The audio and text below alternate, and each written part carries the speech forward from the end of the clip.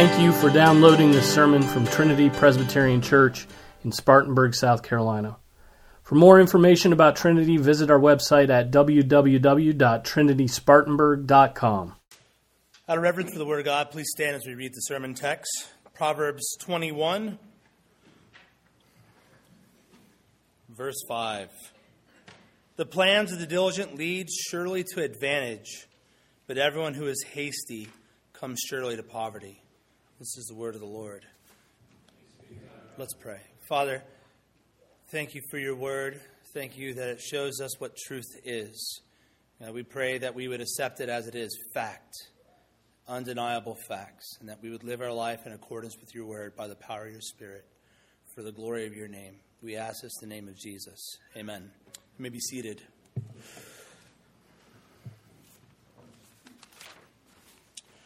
As you know, today is the last day of 2017, and this simply means that the Earth is about to complete its orbit around the sun. Tomorrow it'll start this cycle all over and complete it in 365 days, only to start another, and then another, and so on until the Lord returns. And days pass by quickly, and so do years. It's winter, and then it's summer, and then it's winter again. You're a child, a college student, married with children, and a widower, and then you yourself are knocking on eternity's door. And life moves quick. Life is short. We all soon will have to stand before the eternal God and give an account for how we've spent our years. In Psalm 90, David says, Lord, you have been our dwelling place in all generations. Before the mountains were born, or you gave birth to the earth and the world, even from everlasting to everlasting, you are God. You turn man back into dust and say, return, O children of men. For 1,000 years in your sight are like yesterday when it passes by, or as a watch in the night. And then a little further down the psalm it says, as for the days of our life, they contain 70 years, or if due to strength, 80 years. Yet their pride is but labor and sorrow, for sooner it is gone and we fly away. Who understands the power of your anger and your fury according to the fear that is due to you? So teach us to number our days, that we may present to you a heart of wisdom. So we need to count our days, and in doing so, we will realize the brevity of life and the need to live it with wisdom. And that requires that we make assessments prior to that final assessment on Judgment Day. We need to ask ourselves some questions. Namely, am I living with a heart of wisdom? Am I spending the time God has deposited in my account in a way that glorifies Him? So what was 2017 like? Was it a year of spiritual progress or regress? Did you grow or did you shrink? Were sins conquered or did you repeatedly surrender to the desires of the flesh? Were relationships strengthened or weakened? Do you know the Lord more, or has your heart grown hard with worldliness? What will 2018 be like? Will you learn from your mistakes, from God's mercies, from the wins and the sins and the pains and the struggles that occurred in this past year? Will you lay aside every encumbrance and the sin which so easily entangles you and run with endurance the race that's set before you, fixing your eyes on Jesus, the author and finisher of your faith? These are hard questions, but ones that are natural to ask at the closing of a year and start of another. Everyone wants their years to count for something. This is why there's a long tradition of New Year's resolutions. People look at where they currently are and then resolve to make some change or accomplish some goal in the coming year. And there's a widespread hate for New Year's resolutions. People grow sick of the whole new year, new me thing. I expect we'll see lots of mocking statuses on Facebook and Twitter today, or just in conversation. I already saw one like a week ago that I thought was pretty funny. It says, my goal for 2018 is to accomplish the goals of 2017, which I should have done in 2016 because I promised them in 2014 and planned them in 2013. And I think it's funny because it's true. People make grand plans and quickly fail to follow through on them. On, December 31st, we say, I'm going to achieve the waistline that I had when I was 19. And on January 1st, I'm going to use this free drink coupon at Jinjin, the all-you-can-eat Chinese buffet. And this is why so many find resolutions to be obnoxious. They're usually nothing more than hasty goals made on the fly with little conviction or intentionality. They're dreams, just fleeting dreams. But I think they can be good. I like resolutions. I like them because the Christian life is about growth. In John 15:16, Jesus said, "You did not choose me, but I chose you and appointed you that you would go and bear fruit, and that your fruit would remain, so that whatever you ask of the Father in my name, he may give you." And then in Ephesians 2, verses 8 through 10, Paul said, "For by grace you've been saved through faith, and not of yourself. It is the gift of God, not a result of works, so that no one may boast. For we are his workmanship, created in Christ Jesus for good works, which God prepared beforehand so that we would walk in them." God saved us with a purpose. He desires that we bear fruit. We are created for good works. This is the growth that I'm talking about. And though it's a product of God's saving work, it does not happen without effort. It takes resolve. In 1 Timothy 4, Paul said, "On the other hand, discipline yourself for the purpose of godliness. For bodily discipline is only of little profit, but godliness is profitable for all things, since it holds promise for the present life and also for the life to come. It is a trustworthy statement deserving of full acceptance. For it is for this we labor and strive, because we have fixed our hope on the living God, who is the Savior of all men, especially of believers." And then again, Paul says in Titus 2, "Christ gave himself for us to redeem us from every lawless deed and to purify for himself a people for his own possession, zealous for good deeds." The Christian life requires self-discipline. It requires labor and striving, and we should be zealously pursuing good deeds. It takes resoluteness. Thomas Manton, who was a very influential member at the Westminster Assembly, he's one of the main architects of the Westminster Confession of Faith. He wrote, Certainly men are not zealous, and their hearts are not set upon the ways of God, when every slight excuse will serve the turn, and every little profit draws them away, and every petty business doth hinder them and break off communion with God, and every slender temptation doth interrupt and break off all their purpose and resolutions to duty and obedience, be it prayer, charity, or acts of righteousness. We must be resolute, for it is good to be zealously affected always in a good thing. So I'm for being resolved to do good works.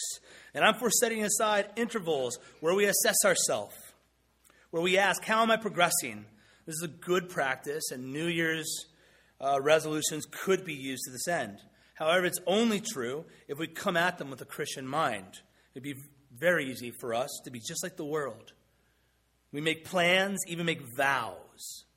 It's one thing to make plans. It's another thing to vow to God.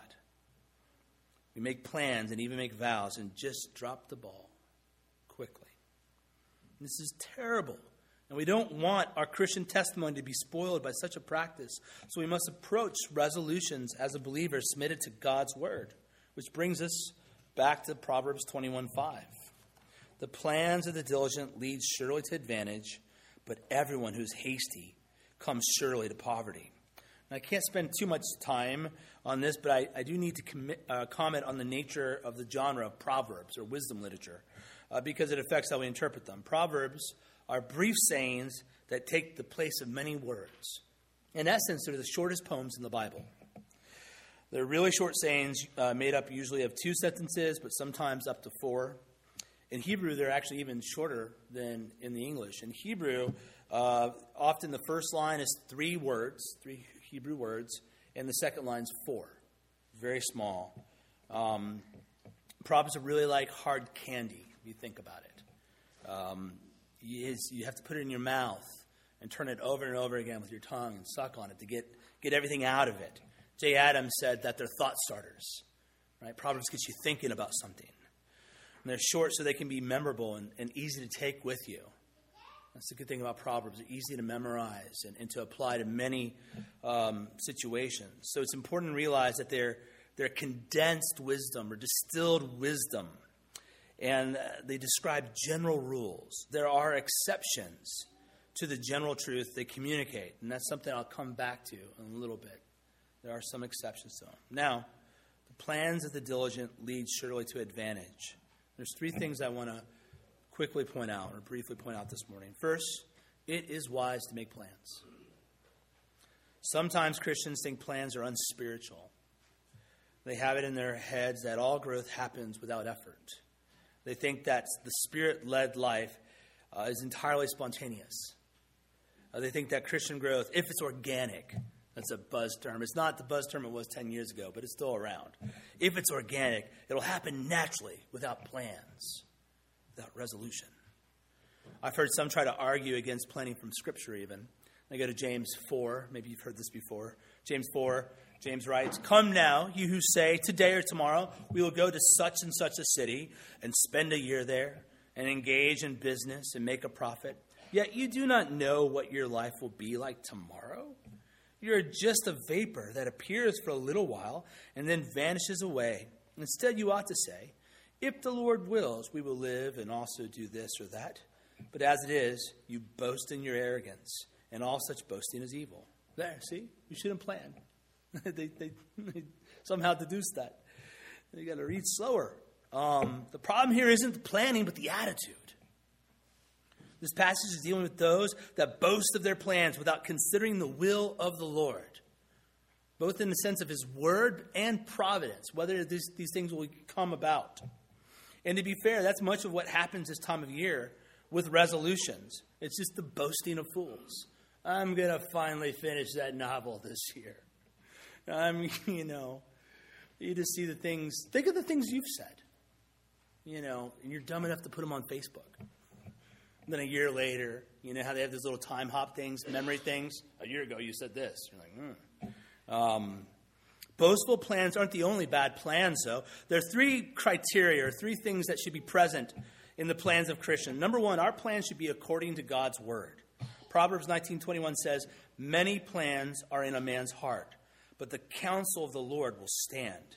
If we want plans to stand, to come to something, they need to spring from Scripture.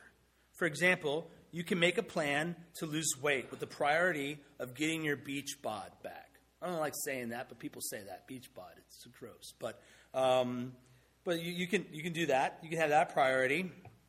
Or you can make a plan to lose weight because it affects your ability to provide for your family. One is motivated by vanity, and that is vanity. The other by responsibility God has given to parents to provide and take care, to have the energy it is to fulfill your duties. One more example. Let's say you're resolved to get out of debt. That's good. Proverbs 19:17, "The rich rules over the poor, and the borrower becomes the lender's slave." So it's a good goal. However, let's say you intend to achieve this by taking up a second job that requires you to work on the Lord's day. That is wrong. In Exodus 20, God is very clear. He says, 6 days you shall labor and do all your work, but the seventh day is a Sabbath of the Lord your God, and in it you shall not do any work. So both the motivation and the means should be according to God's word when we make our plans. They need to come from God's word. And you see how we can have plans that on the surface seem the same, Christian, non-Christian. But when the motivation is from the Lord, it will come to something. And when the motivation is just from the flesh, if it comes to anything, like the worst thing that could happen to a vain person is they could lose weight. They'll just become more vain. Right? That's the best thing that could happen is they'd gain fat. They'd get fatter somehow through their diet. And then perhaps the Lord would humble them through that. So our plans should be according to God's word. Second, our plans should be tempered by the counsel of God's people. Proverbs 15:22, "Without consultation, plans are frustrated, but with many counselors they succeed." Have you talked over your plans with your spouse? So many marriages get messed up because there's no communication. Communication's hard. Have you talked this over with your spouse? Have you talked it over with Christian brethren? Have you talked it over with your elders? There's no room for individualism in Christianity. Zero. It's not to say you're not an individual, but we're individuals in community. Scripture is about community. Over and over again, that comes up. And this should be reflected in all our decisions, especially as they arise in significance. I'll have a plan. I'll tell Emily and what the plan is. And she'll say, well, what about this and about this? And it just makes me so mad. Like, let me have this for a moment, okay? Let me deceive myself into thinking that this is realistic. But being a good wife, and she's not a nag at all, but being a good wife, she starts popping holes in that. And then it leads me to consider the issue better. Lastly, our plans should be made recognizing God's providence over all things. Proverbs 16:9 says, the mind of the man plans his way, but the Lord directs his step. All our plans are subject to God's providential hand. This is why we make plans, but always say, at least internally, if the Lord wills. You can make really good plans. You can have great motivations. You could be seeking to accomplish it with biblical means, and yet some providence comes into your life, some circumstance that keeps it from happening. And this is how we have to keep humble. It's by saying, does the Lord will this? Right? I'll do it if he wills it. I know his word says it, but God may send some circumstance in your life to accomplish something else. So I like plans and resolution because a Christian life is to be lived with intentionality. Often our lives are just thoughtless. Just kind of float through the world. There's little intention when it comes to prayer, to Bible study, to evangelism, fellowship, generosity, and so forth. Plans help create intentionality. In general, things don't just happen. That's the funny thing. When you start making plans and resolutions and systems, like I'm going to wake up in the morning, I'm going to pray for 15 minutes, and I'm going to pray using the Lord's Prayer as an outline, right? Monday through Friday. That's a plan. It's an achievable plan. What's funny is something that starts off as a plan and a discipline, in time can become a habit. It's the opposite. They got it wrong. They think it's got to be spontaneous, and then it'll become the norm. No, we need to be trained. We need to build habits. That's what discipline's all about. So plans require consideration, which in turn requires meditation. As we stare into the mirror of Scripture, we see ourselves for who we really are and who God commands us to be. And this should lead to a resolution by God's grace to put off the old man and put on the new man. Our plans don't have to be complicated. They can be simple. The key is that they're intentional. We have to be intentional in how we approach these things. God commands them. Jesus says, when you pray, when you fast, when you give alms. Right? It's assume that you do it. And so, first, plans are good. Second, the best plans without diligence are worthless. The best plans, best motivations, best means, all that stuff, these don't matter without a diligence. It's only the plan of the diligence that come to advantage. Everyone who's hasty comes to poverty. They fail, in other words. Generally, diligence is contrasted with sloth or sluggishness in Scripture. I actually preached a sermon on it a couple months ago. But that's not what's happening here. Albert Barnes, he said, here diligence is opposed not to sloth, but to haste. Undue hurry is as fatal to success as undue procrastination. Undue hurry is as fatal to success as undue procrastination. Matthew Henry, picking up on the same thing, says, those that are hasty, that are rash and inconsiderate in their affairs, and will not take time to think, that are greedy of gain by right or wrong, make haste to be rich by unjust practices or unwise projects, are in the ready road to poverty. Their thoughts and contrivances by which they hope to raise themselves will ruin them. This is the main problem with so many resolutions and plans, is that they're made from a hasty mind, not a diligent one. They're pieced together on the fly. Haste has a strong relationship to sloth. We usually have been sluggish in whatever duties that God has given us. And then we have an epiphany that our sluggishness has led to some real problem that's about to affect us. Then in a flurry of activity, we seek to quickly resolve the problem, some resolution.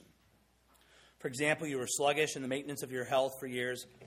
I'm using this example because this is the one that comes up over and over again on New Year's.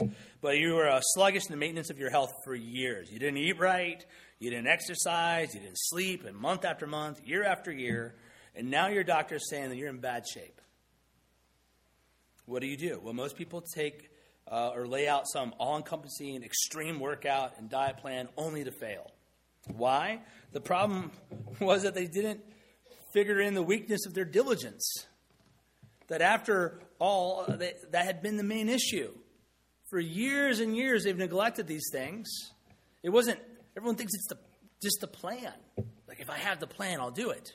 There's a million good plans for all sorts of things. You want to get your finances straight? You know, Crown Ministries, Larry Burkett, if you remember him, was Dave Ramsey. There's a ton of things out there. Anyone can do it. Is that really what's in the way of getting your finances straight in a way that honors God, the plan? A lot of times it's just too much too soon. Self-discipline takes time. It doesn't develop overnight. It starts by being faithful in the little things over and over and over again until they become habits. And there's momentum. The 1828 Webster gives a great definition of diligence. It says, diligence is the steady application in business of any kind, constant effort to accomplish what is undertaken, exertion of body or mind without unnecessary delay or sloth. The steady application in business of any kind. Constant effort. Diligence is plodding away. You must plod away at things day by day faithfully. This is what God blesses according to his word. You will do better, for example, if you read a single chapter of Scripture every day this year. You'll do way better if you read a single chapter than sporadically read 10 chapters here and there. You'll do better if you save a small amount of money out of every paycheck over sporadically putting money in your savings here and there. This is just the truth. Things accumulate over time if they're done with diligence. Diligence is the philosopher's stone that turns everything to gold. Even better, diligence turns plans into habits. Spurgeon says, one of these days you may be unable to get rid of those habits which you are now forming. At first, the net of habit is made of cobwebs. You can soon break it through. By and by, it's made of twine. Soon it will be made of rope. And last of all, it will be made strong as steel. And then you'll be fatally ensnared. We're always forming habits. The question is, are they godly habits? You can be ensnared in a steel web of sin or in a steel web of godly habits. Therefore, make godly plans and diligently give yourself to them. Think about that. Third, God rewards, the third point out of this, God rewards those who diligently live according to his word, with advantage, with success. As I earlier said, Proverbs is general truth. There are exceptions. So there are people who aren't diligent that find success for a time. Maybe even for the entire life. I can think of entire periods of my life where I was able to succeed on hasty efforts alone. I'm thankful that God has sent hardship to wake me up. This is one of the many blessings that come from trial. They shake you awake. There are also people who've made diligent plans and haven't found success per se. They worked out faithfully, but yet died of a heart attack young. They saved money and lived frugally, but some tragic event caused them to go bankrupt. But still, God rewards diligent plans, not hasty efforts.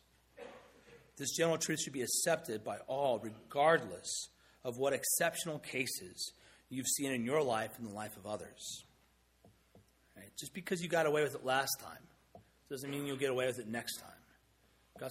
Sometimes God is being merciful in allowing things to work out. Sometimes he's setting you up for a bigger fall to humble you, allowing you to continue in your hasty efforts. And when you have been faithful and bad things happen, some trial or whatever, you must remember that the Lord sends trials to accomplish something in you, and this world is not our home. He's preparing you for heaven. God sends trials to save some and withholds trials to destroy others. We should remember Hebrews 11:6. He is a rewarder of those who diligently seek him. God blesses diligence when it's employed in seeking him. God will not bless sloth and haste. I should say, I guess, what does this have to do with the gospel? Does this sound like legalism? We've been born again. Like I said earlier, God has redeemed us from every lawless work or deed, so we would be zealous for good works.